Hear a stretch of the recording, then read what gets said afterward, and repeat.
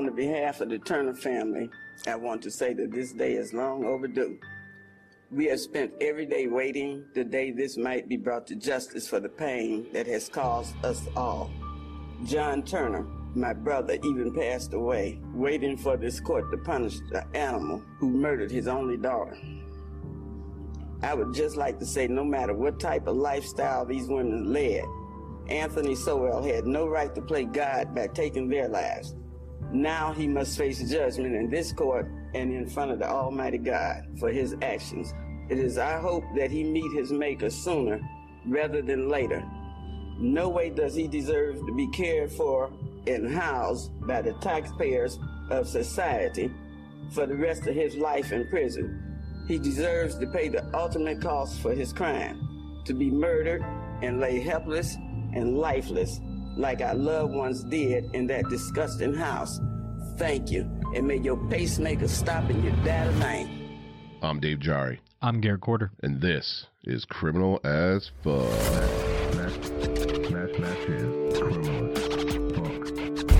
What's good, everybody, and welcome back to another episode of Criminal AF. Once again, I am Dave Jari, and with me, as always, is my co-host Garrett Corder. How we doing? So let's take a second to mention that you could become a criminal by joining our Criminal AF Patreon.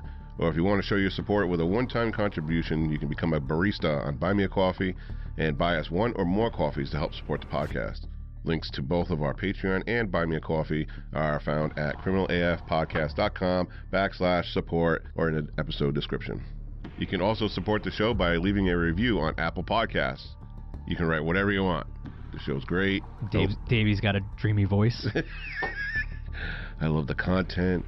Garrett has such a great sense of humor. I don't know. I think you got you're the sense of humor king over here, bud. No, bro, you're quick with it, dude. Davey is. Davey? I'm just gonna stick on. Everybody, to all our listeners out there, all right? We're gonna keep Davey to stick. Davey. Yeah, it's my new. It's Davey, okay? Hey, Davey. So write down whatever you feel like is good to help us move up the charts. For those of you joining us for the first time, this is a true crime podcast. There will be talk of murder, rape, torture, assault, and pretty much any crime that would haunt your nightmares at any given moment. There will be detailed descriptions of said events, and there will be some vulgar language. Like fuck. Fuck, fuck, fuck, fuck. Motherfuck, motherfuck, fuck. Motherfuck, noise. 1, 2. Smoking weed, doing drugs. Who smokes the blunts? We smoke the blunts. Oh, talking about a throwback right there.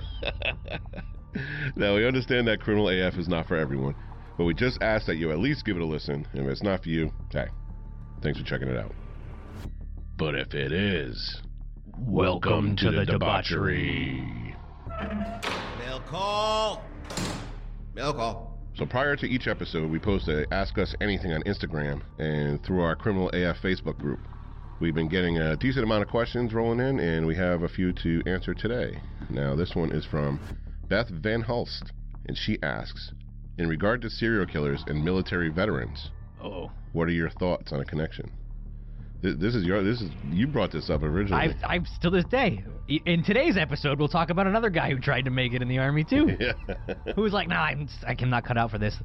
To be fair, yes. I'm gonna say I'm not saying that all veterans and all that stuff have that tendency or anything. I think a lot of those guys grew up in that Vietnam era, so a lot of them went regardless. Yeah. For that time period, that was everybody knows that was serial killer, central. Right. Through that time period. So I think a lot of them ended up through either the draft or it was cool to join the military at that point. Yeah. You don't see many now. I mean, we don't see many serial killers out now anyway, but. Well, I think as far as like technology has come, with DNA and cameras fucking everywhere. I mean, there are serial killers. Which makes. They're just not prolific like they used to be. Yeah, once you start, you can't really rack up 20 plus body counts anymore. Yeah. But I mean, in today's episode, we'll see that this was fairly recent recent time, and he made it pretty far.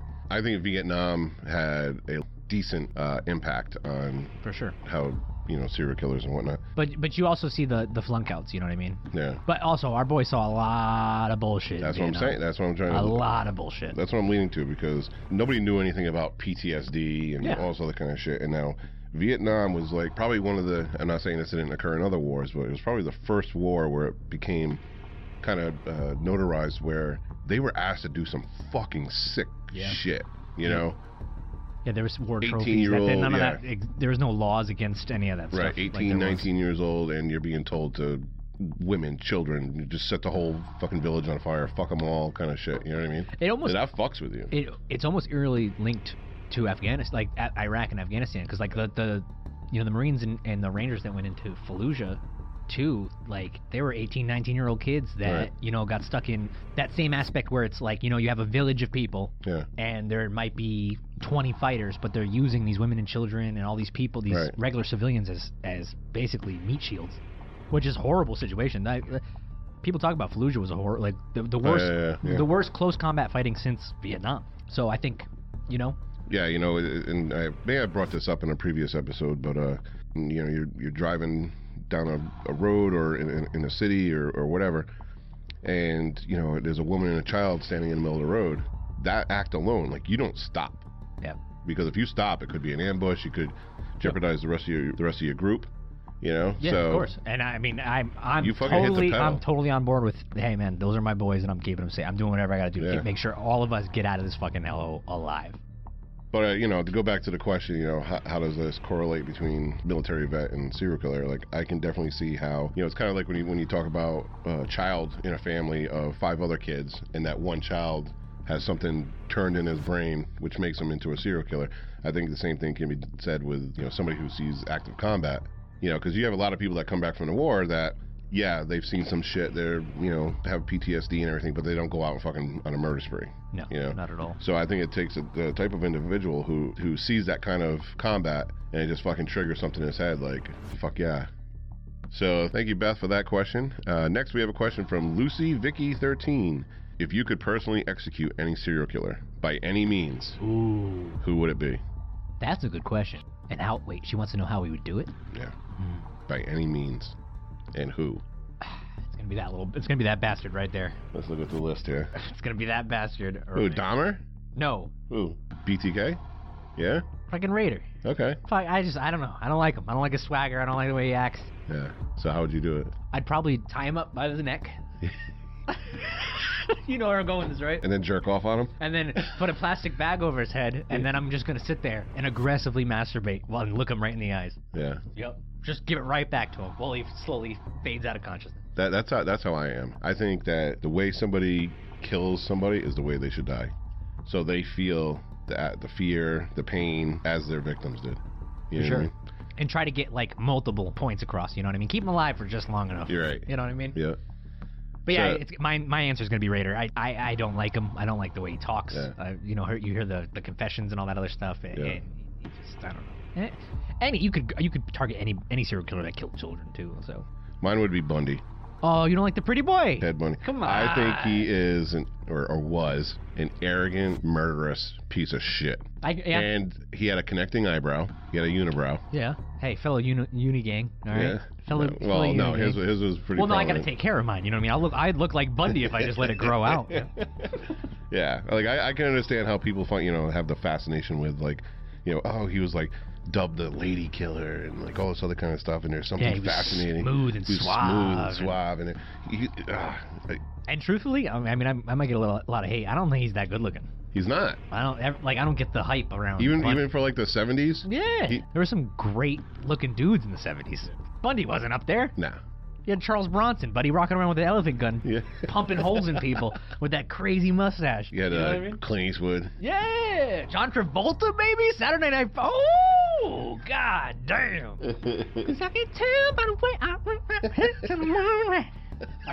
Yeah, fuck Bundy too. It would definitely be Bundy. He's a piece of shit, and I would make him suffer. If it was just me and him in a room, and I could do whatever I wanted. Like, first, I would have him tied face down on his stomach, arms and legs tied. Okay. And I would take a curling iron, and I would shove it right up his ass, and then plug it in, and just let it slowly heat up as it burns his insides. Garrett's face right now, you should see his face. It's because you look happy when you tell it. You actually got joy right there. Yeah. No, I would definitely fuck him up the way he treated his victims. Let's spin this question. Okay. You have to save one. Save one. Yes. Save one serial killer. Yep, you have to save one. He gets away scot-free. You have to. Oh wait, he gets away? Oh, fuck. Yep.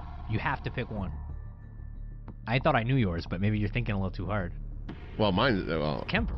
Yeah. Yeah, I was going to say you would probably... I gotta go with Kemper. Yeah. That's my boy. You know, because, like, not only... like, he's a sick fuck. Anybody that can, like, cut somebody's head off to have sex with it, you know what I mean? That's, especially his own mother. You know, you got some serious, like, fucking issues. However, once he killed his mother, like, he was done. Yeah. Like, I'm done with this, you know? And I think at that point, yeah, go ahead. I mean, it kind of sucks because, you know, of the other people he murdered, but... Yeah. But like I said, you know, at that point, he was done with it, and he turned himself in, and I'd give him a pass.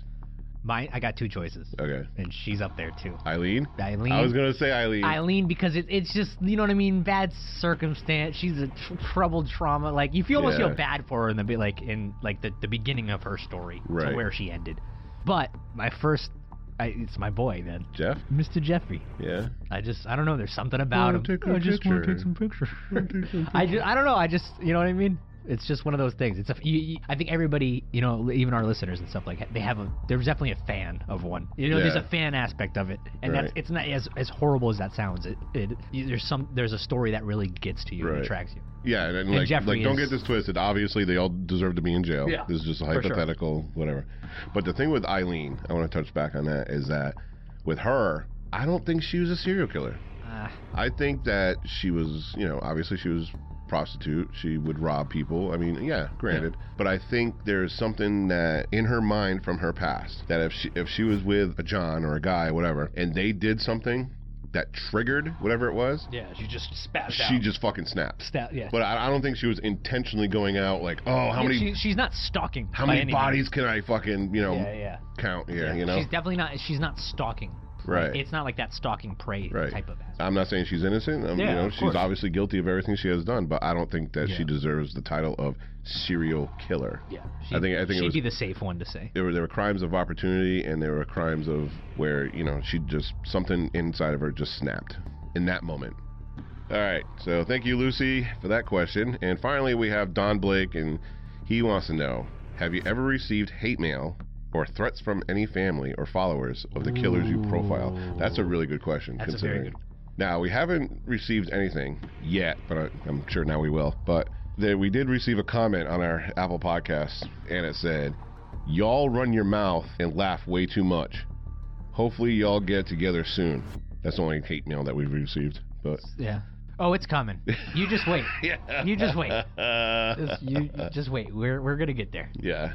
Thankfully, so far, other than, you know, this one from Apple Podcast, we've actually got very good reviews and you know, words of encouragement of the job we're doing and everything. But there is one back when I was doing the Serial Holic. Yep. I remember you told me this story. Yeah, the second one was the second episode I did was the Michael Ross, the Roadside Strangler. And after that episode came out, I think that is what kind of solidified, you know, me continuing to do the podcast. Because after that episode, I received emails, messages from so many people thanking me for, you know, bringing their loved one's name back to the forefront. And that's what we try to do. And I think that's kind of like what distinguishes us from a little bit is that, yes, our podcast is about serial killers and murderers and everything else, but we try to bring the victim's life, you know, back into, you know, importance. Like we touch a little bit on who they were, you know. And granted, there's not a lot of information on some of these people, but you know, whatever we can find, you know, we'll bring to the forefront for sure. But yeah, as far as hate or threats, not yet. I won't say no, but not yet, because I'm sure there'll be something. So thanks, Don Blake, and thank you, Lucy and Beth, for sending us in your questions. So once again, you know, prior to each episode, we'll ask us anything on Instagram and through our Criminal AF Facebook group, and we'll go through and we'll select some to air on our next episode. So keep a watch for that. Criminal AF will be back after this quick break. What we got, Garrett? Well, we're gonna switch it up today. We do a lot of shitting on Florida, like you know, which to be fair, sometimes it deserves. But we're gonna,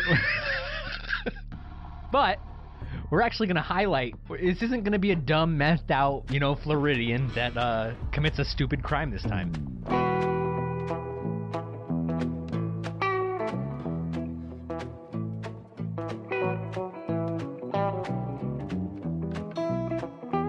Florida officials announce arrests in a brilliant.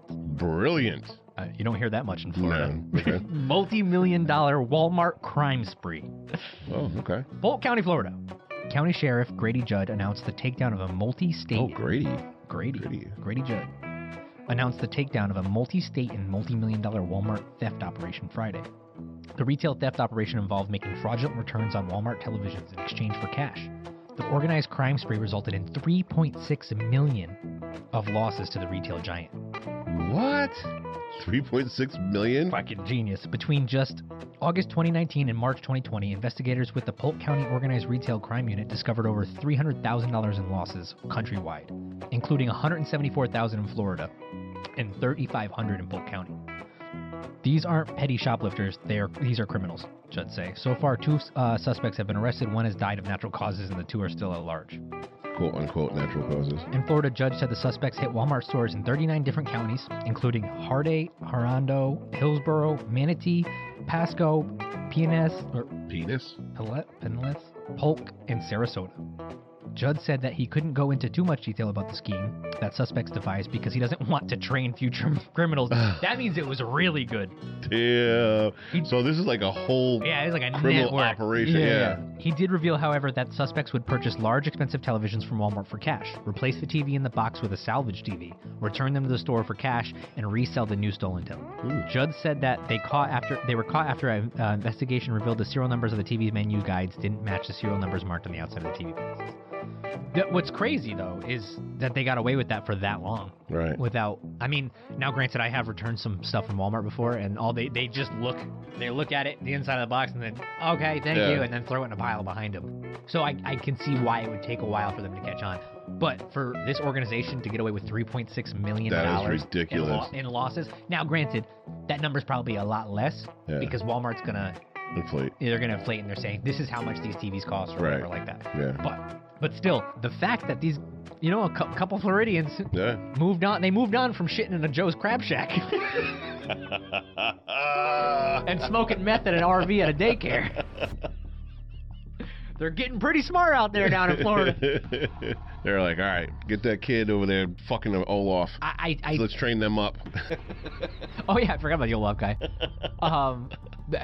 There's got to be more to this. Like he said, they didn't want to release the full details. Right. They just kind of gave, because there's no way you can come up with that much money. It's got to be. There's some pretty shady shit that goes on with fucking Walmart. Like I've heard of a story where somebody went in and they bought an AC unit, and they actually paid for it, wheeled out. Like an hour or so later, they walked back into Walmart, picked up the air conditioner, put it in a carriage, walked out, holding up their receipt, and they did that like 6 or 7 times. Yeah, self-checkout. You just walk out. Here's my receipt. That's a good one. That's switch it up. We don't hear about the smart Florida. I'm trying to change it. Trying to switch it up here. Oh man. Hey, want to take a trip back in time? Oh, I'm ready. All right. We're gonna go back to 2009 to Cleveland, Ohio. Junior year of high school, baby. Junior year of high school. I skipped the entire year. Cleveland is the home of the Browns, the Guardians, the Cavaliers, and Bone Thugs and Harmony. Right. Yeah. All right, so we'll just hop into the studio chloroform time machine and punch in our coordinates. And away we go.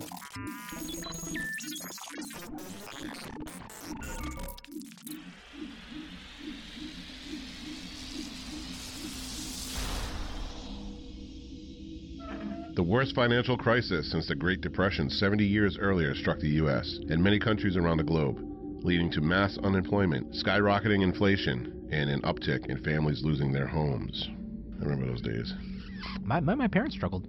Gas was like over $5 a gallon. It's funny because at that time, I was so, you know what I mean? Everybody out of knows. the loop. Yeah, like you're junior in high school, you think you have life figured out, you think you're you're the man. Like you don't pay attention to that stuff. Meanwhile, your parents are like fucking struggling. Yeah, stressing out. Pop icon Michael Jackson died on June 25th of 2009. I can't do it. Do you remember the funeral? I don't. Dude, it was like Queen Elizabeth died. You don't remember? It was like there was people lining the street.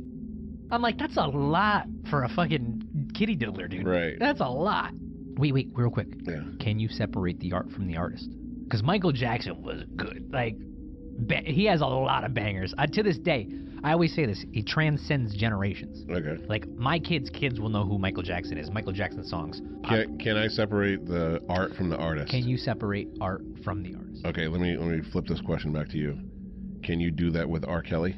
You remind me of my Jeep. You know what's crazy? Can you? You know what's crazy? Can I tell you something? Go. My 8th grade graduation. Yeah, okay. They made us stand up, right? And sing. All the little kids, right? Up on the fucking bleachers, right? I believe I can fly. No. I believe I can fly. No. And when you look back at that, you're like, what the fuck, man? Yeah. Meanwhile, this dude's pissing on fucking 14-year-olds. I know, we were probably like 14 at that time, too. So, I will not take away his musical genius. However, he's still a sick fuck. Oh, yeah, sure, for sure. But god damn, his songs are good. Also on that date, June 25th, 2009, the woman with the most posters hanging on teenage boys' walls, the beautiful Farrah Fawcett, she passed away also. R.I.P. On the same day. I think that photo is iconic. Oh yeah, Iconic. absolutely. Everybody had that. You know, it's like Marilyn Monroe, the skirt going up probably in that time period. Yeah. Then you have Farrah Fawcett with the fucking blowout. Yeah. You know what I mean? I feel like every time you see a picture from that time period, I had her poster. Her poster's up on that wall. I 100% had her poster, and I would roll off my pillow, staring at it. That's what we should do from now on. Whenever we talk about something sick, like sexual, we'll call it all off. Yeah, we're gonna Olaf. I'm gonna fucking all off that pillow right there. All right, keep going. Two events that led to Tom Hanks movies occurred this year. The attempted hijacking of the cargo ship Maersk, Alabama, where Captain Richard Phillips was held hostage until he was rescued by U.S. Navy SEALs, and the emergency crash landing of U.S. Airways Flight 1549 in the Hudson River, piloted by Captain Chelsea B. Sullenberger, known affectionately as Sully. The deadliest bushfires in the history of Australia occurred in the state of Victoria, leading to 173 deaths and more than 2,000 homes destroyed. The cost of a new home in 2009 in the United States was $232,800, with an average annual income of $39.4 thousand. Garrett likes to figure out the math of inflation. I'm trying to think about it right now. Look out, everybody's getting screwed over. What's wild is that doesn't seem so far, like, that was right after the fall, though. That was right after the fall, yeah. Oh, wait, so homes were cheap. That was, if you had money, man, that was time to buy. Yeah, so if you had the same exact house in 2007 and the same exact house in 2009, there'd probably be like a $300,000 price difference.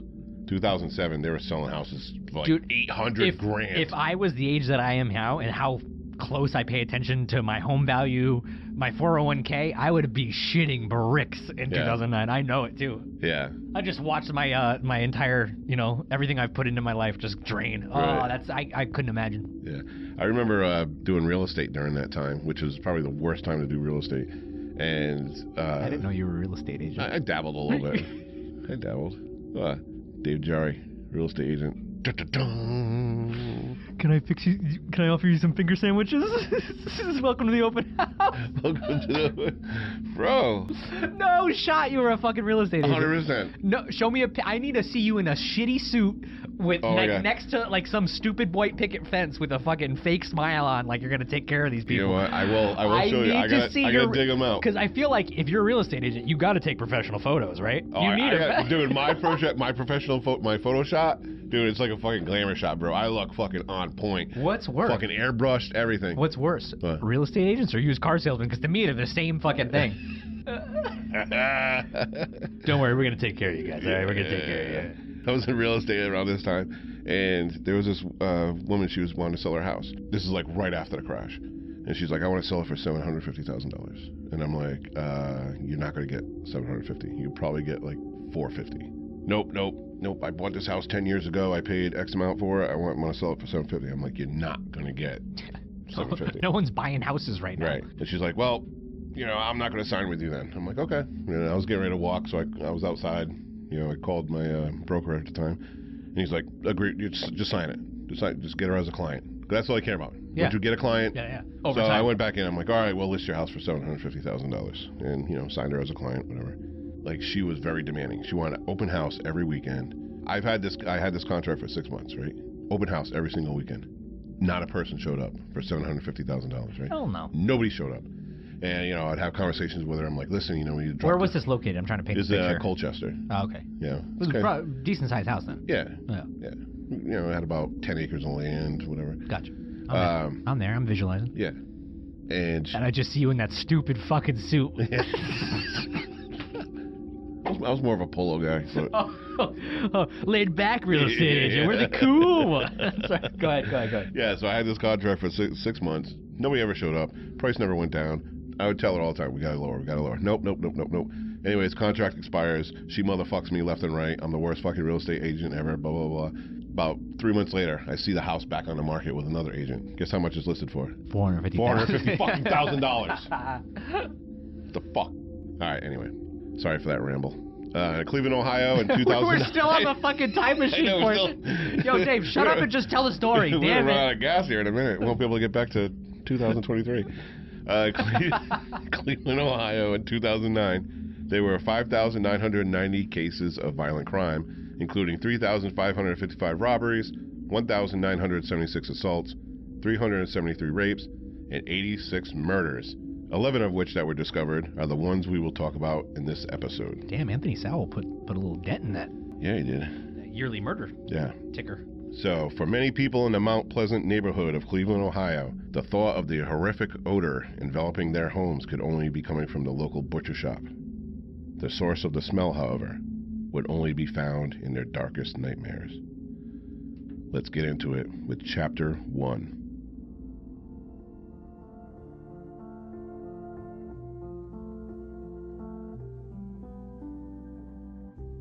On the corner of Imperial Avenue and East 123rd Street in the Mount Pleasant neighborhood of Cleveland, Ohio, you will find Ray's Sausage Company, a butcher shop specializing in pork, beef sausage, head cheese, and souse. Established in 1952 by the late Raymond Cash Sr., Ray's Sausage serves the greater Cleveland area, as well as several supermarkets throughout Northeast Ohio. From 2007 to 2009, Ray's Sausage became well known to the residents in their neighborhood for another reason: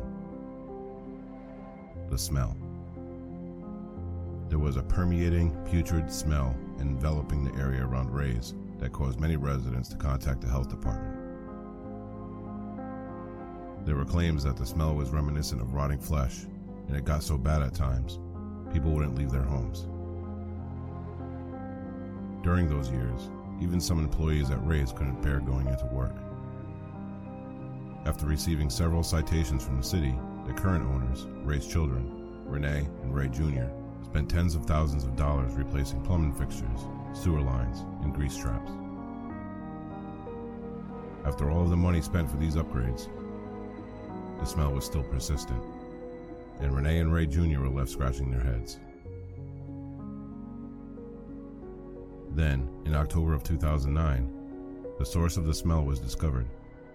It wasn't coming from Ray's Sausage, it was coming from next door, a home located at 12205 Imperial Avenue. And the source wasn't a broken sewer line, it was the decomposing remains of 11 women.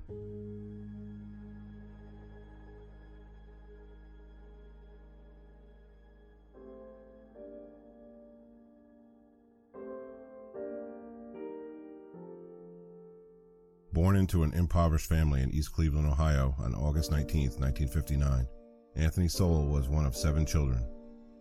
His mother, Claudia Gertrude Garrison, was a single mother who raised her children with severe punishment. After the death of his sister, her 7 children also moved into the house. According to Sowell's niece, Garrison would strip her naked and whip her with an electric cord until she bled, while all of the other children in the house watched. There were whispers that many of the children were victims of sexual abuse, which may explain why at the age of 11, Sowell would go on to rape this niece for a period of 2 years. By 1978, 18-year-old Anthony Sowell was determined to enter the Army, but instead enlisted with the Marines because he thought they would make a man out of him, and he needed an escape from his abusive and sexually confusing environment, although some would say he left because he had gotten a girl pregnant. Sowell would go on to train as an electrician and received a Good Conduct Medal along with a Service Star. He would get married while in the service, but the marriage would be short-lived, as Sowell began drinking excessively and arguments would become more frequent. As his drinking began to spiral out of control, Sowell left the Marines and returned to the home where much of his early torment had taken place.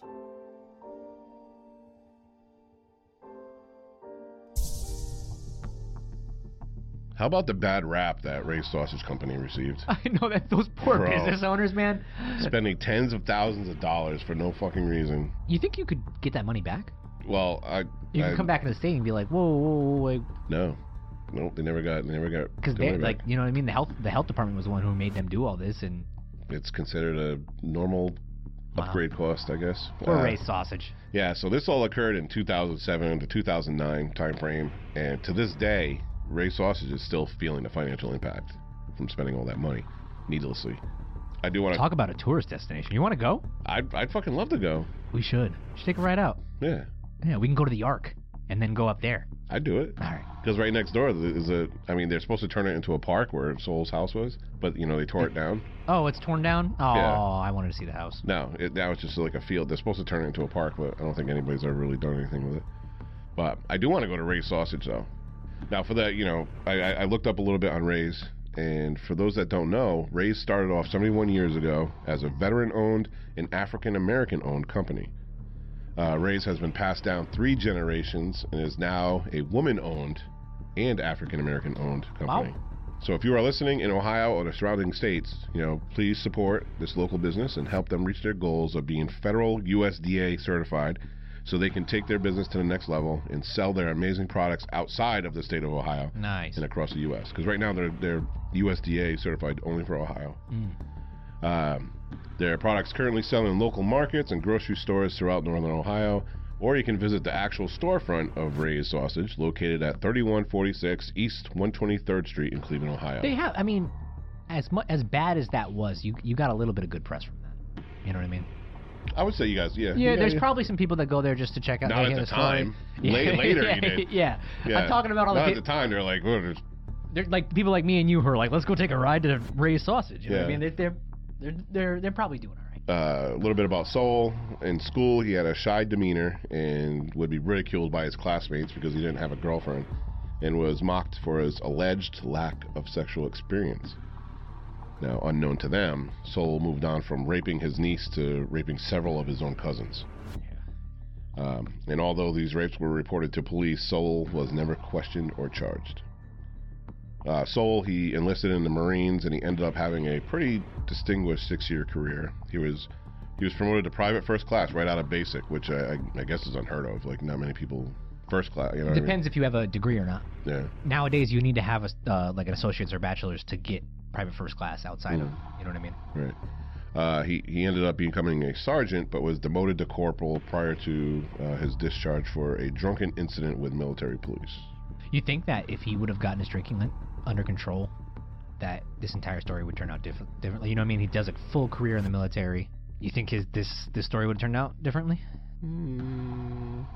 No. I don't think so either, because I feel like that rage was always in him, and even if he did a 25 year and out type of deal, he'd get home and then just be like, now it's time. Well, if he's already raping his cousins, in his pre-teen and teen years, I mean, that's only going to escalate, regardless of the drinking, regardless of the military, regardless of anything. He's like one of the ones that his mind was flipped very early on. Yeah. Yeah, because there was 100% sexual abuse there. Yeah. Now we'll go into how Anthony Sowell begins escalating his drinking and his violence here in Chapter 2.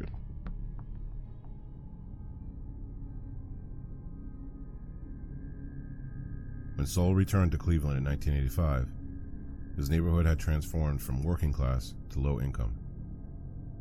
Shops he used to frequent were now closed and houses were boarded up. Crack cocaine was rampant in the streets, as well as prostitution. The economic and criminal aspects during that time didn't help Sowell from falling deeper into his drinking. During the late 1980s, he had his share of run-ins with the law, as he was arrested for public intoxication and domestic violence. In 2007, Sowell lost his job at the rubber manufacturing plant, and he turned to collecting scrap metal to make ends meet. Sowell met another woman, Lori Frazier, the niece of Cleveland Mayor Frank Jackson, and she moved in for a short time. She recalled smelling a foul odor while living there, but as with the other people in the neighborhood, she attributed the smell to Ray's Sausage Company. Crystal Dozier, a 35-year-old mother of 7 when she was last seen in May of 2007, was living just a few miles away from Seoul in East Cleveland, but she was no stranger to this area. She lived on Imperial Avenue just 3 years earlier and was familiar with Seoul. On the night of her disappearance, Seoul would lure her into his home with a ruse he would use several more times. He invited Crystal in for a beer. Once inside, something would trigger Seoul into a sexual and murderous rage. Next was 31-year-old Tashana Culver, who in June of 2008 vanished. The mother of 4 was last seen by her family, but was never reported missing. Tashana, like many of the others in the area, had a problem with drugs. Her family would lose contact with her for weeks at a time, and they thought that this time was no different. Even though LaShonda Long struggled with her addiction and life on the streets, she would still read her young daughter bedtime stories and tuck her into bed, and suddenly, that nightly ritual would be no more. In August of 2008, LaShonda would accept an invite into Seoul's house and never be heard from again. October brought the disappearance of 45-year-old Michelle Mason. Michelle would never go more than a couple of days without having some sort of contact with her family. On October 12, 2008, Michelle's family would report her missing. According to records, police completed a full investigation into her disappearance, but her family felt that she was thrown to the wayside because of her addiction and criminal history. It was determined that Michelle had simply ran away, even though her social security checks would go uncashed. On November 10, 2008, 53-year-old Tanya Carmichael had asked her mother, Barbara, to borrow $20 so she can fix the door on her truck. Barbara understood that giving her daughter the $20 would most likely lead to Tanya buying drugs, but she couldn't refuse her daughter. Tanya would go missing that night, and a panicked search ensued. On the third day of the search, Barbara located Tanya's truck, just 4 blocks away from 12205 Imperial Avenue, with the door fixed. Criminal AF will be back after this quick break. What's good, everybody? Nothing says I am one of the debauched like Criminal AF apparel and merchandise. Choose from multiple designs that fit your style and your attitude. For women, for men, around the home, or at the office. You can look great repping Criminal AF wherever you go and help support the podcast as well by visiting criminalafpodcast.com/shop or click on the link in the episode description. Go get you some merch. Yes, sir.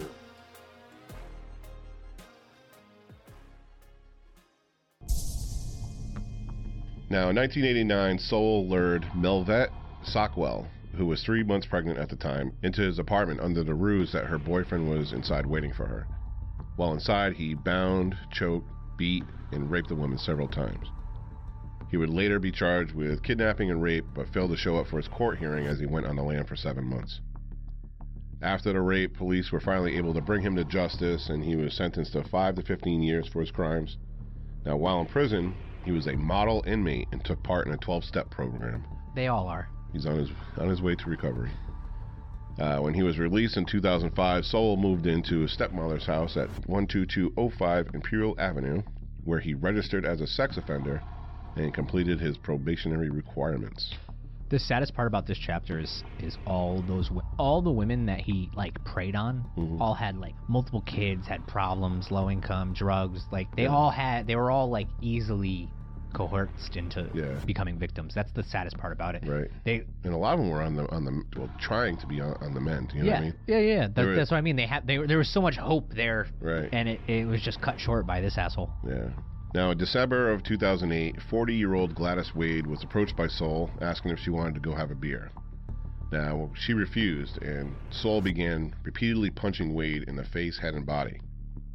She fought him off ferociously, gouging out his eyes and face. She broke free and ran until she came across a patrol car.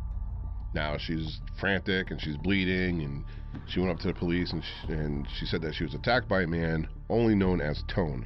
and he was attempting to drag her back into the house located near the corner of East 123rd and Imperial.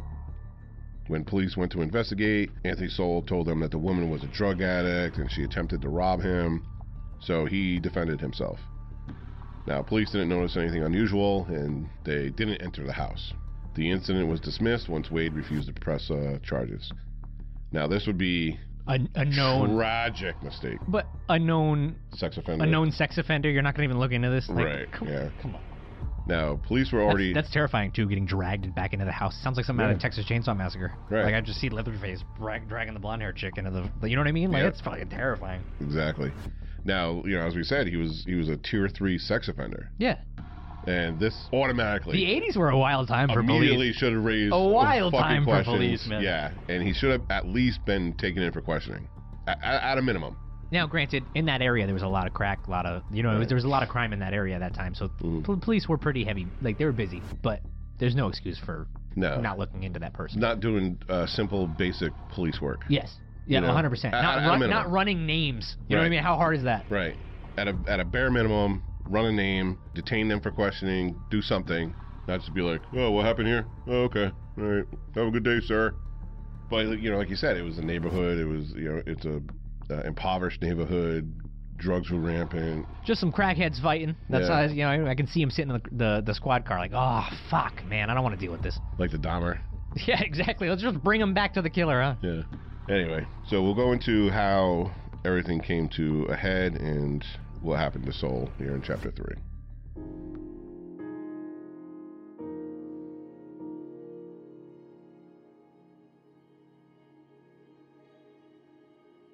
In 2009, the disappearance of women in the Mount Pleasant neighborhood would escalate. In April, 2 women would go missing, 43-year-old Nancy Cobbs and 47-year-old Imelda Hunter. Nancy, a mother of 4 who lived with her daughter just a few blocks away from Soule, would vanish shortly after her birthday. She was known to disappear from time to time, so it doesn't come as a shock that her family wouldn't report her missing until June of that year. Imelda, the mother of 2 sons and a daughter, was a woman of many hobbies, including reading and crossword puzzles. Unfortunately, her time was also filled with drugs. Imelda was familiar with the area and was known to drink beer with Soule on occasion. As with the others, she was in and out of her family's lives for extended periods of time, so when she went missing, it came as no surprise. It remained quiet for some time when another 2 women vanished in plain sight in June of 2009. Talacia Fortson, 31, and Janice Webb, 49, both of whom were not reported missing until after the bodies were discovered on Imperial Avenue. Talacia had 3 children, but lost custody due to her drug use. This didn't mean that she was out of their lives. Quite the contrary, Talacia was still involved with their upbringing. She would often attend church in the hopes of turning her life around. In fact, she attended church for 6 Sundays in a row, just a block from Soule's house. When she didn't show up to braid her daughter's hair, her family grew concerned. Unfortunately, because of her addiction, this was at times a common practice. For Janice Webb, being a mother and a grandmother made her beam with pride, but it was a struggle to keep her away from her demons. She was reported missing in August, and police searched relentlessly for her, checking friends and relatives, hospitals, and local shelters. It didn't take long for her trail to grow cold. 44-year-old Kim Smith and her father made a pact. They would take care of each other. Her father, limited to a wheelchair due to a spinal injury, would help Kim try to stay clean, and Kim would help handle all of his daily tasks, cook, clean, and bring him to his doctor's appointments. He would recall that she would sing to him, and she was quite good, having sang in local musical acts. Her downfall was crack cocaine, and she knew the right place to get her fix, 12205 Imperial Avenue. She would not live to hold up her end of the pact. In July of 2009, she was gone. For the 21 months prior to 38-year-old Diane Turner's disappearance in September of 2009, she was clean and sober, Having battled addiction for several years, one by one she had her 5 children pulled from her home. Vowing to be a better mother, she sought help and was poised for a comeback. She met her new boyfriend and was pregnant with their child, but this feel-good story would come crashing down. 4 days after the birth of her child, family services came and removed the baby from her custody. All of the hard work that she put into turning her life around, she now felt that none of it mattered and fell back into drugs and alcohol. She was the last of Soul's murder victims because finally, Cleveland police followed through with a new complaint. On October 28, 2009, police received a complaint from Latundra Billups saying that she was sexually assaulted by Anthony Soul. In her statement, she said she was invited in by Soul to have a beer. Now, once inside, Soul began punching the woman in the face and head and then ripped her clothes off, performed oral sex, then raped her. She was able to escape because she promised Soul she would return the next day for more sex. Smart. Yeah. Very smart. Yeah.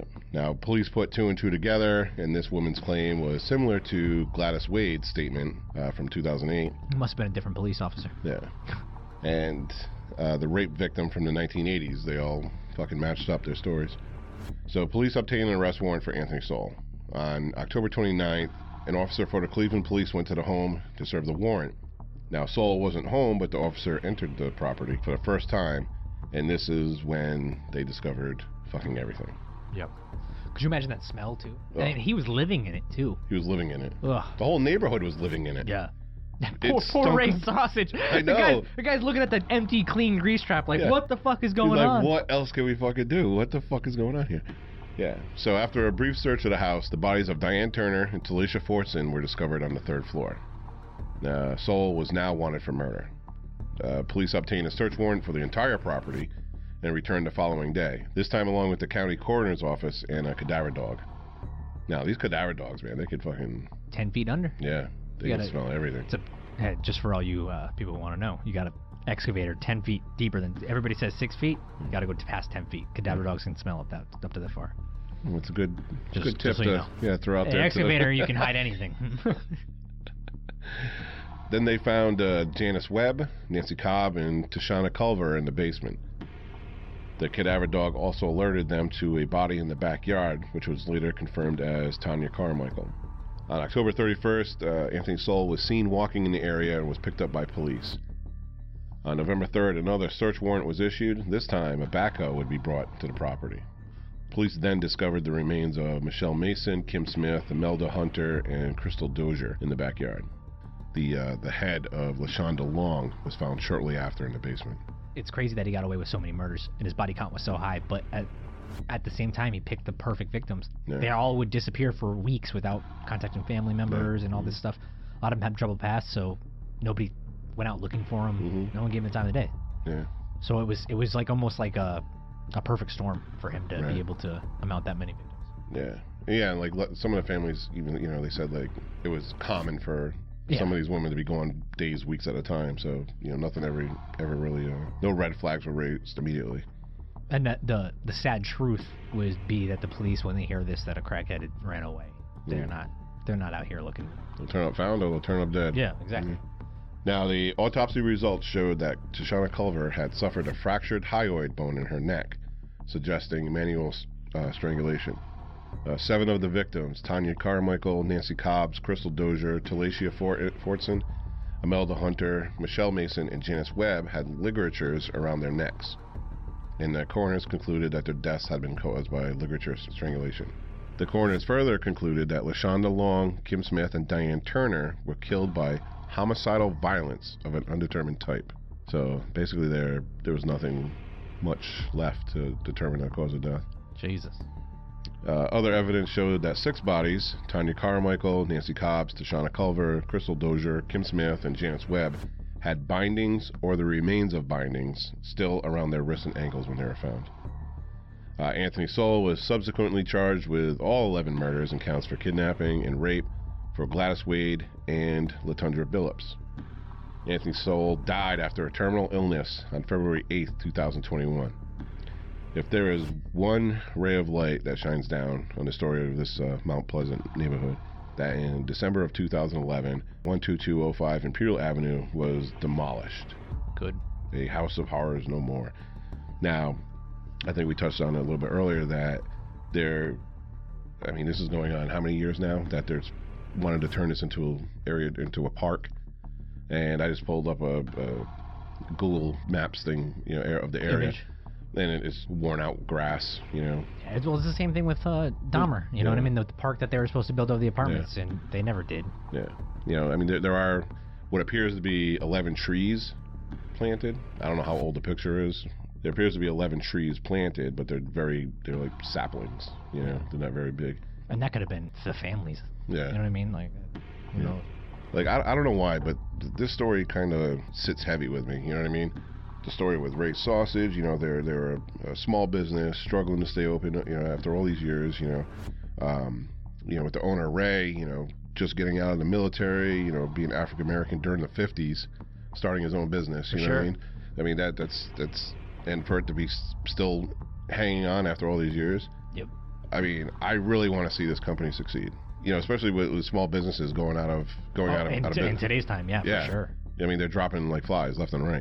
It almost seems like if you don't have a niche or like a claim to fame, there's not even a chance. Yeah, and from what I've read about this neighborhood, I mean, it's had its trouble with crime and different things and drugs. It's hit really hard with drugs. But the residents of the Mount Pleasant area are good, hardworking people. You know what I mean? Sure. So you want to see something good come out of this. You want to see the park to remember the victims. You want to see Ray's Sausage, become more successful than what they already are. You want them to become a nationally known brand. And I don't know, I can't put my finger on it, but this story just like you want to see so much good come out of something so horrific. You know what I mean? For sure. I completely understand. Yeah. So that'll do it for this episode. Before we go, if you liked what you heard, go to Apple Podcasts, Spotify, or wherever you listen to podcasts and leave us a review. And don't forget to become one of our amazing criminals on Patreon, or to support us with a one-time contribution with Buy Me a Coffee. Visit criminalafpodcast.com/support. Links to our merchandise. Go get you some merch. Go get you some merch. Links to our merchandise, social support, and more are in the episode description, or you can visit criminalafpodcast.com for all of your criminal AF needs. Now, signing off from Studio Chloroform. Keep your head on a swivel, and take care till next time. Now give me our theme music. See ya!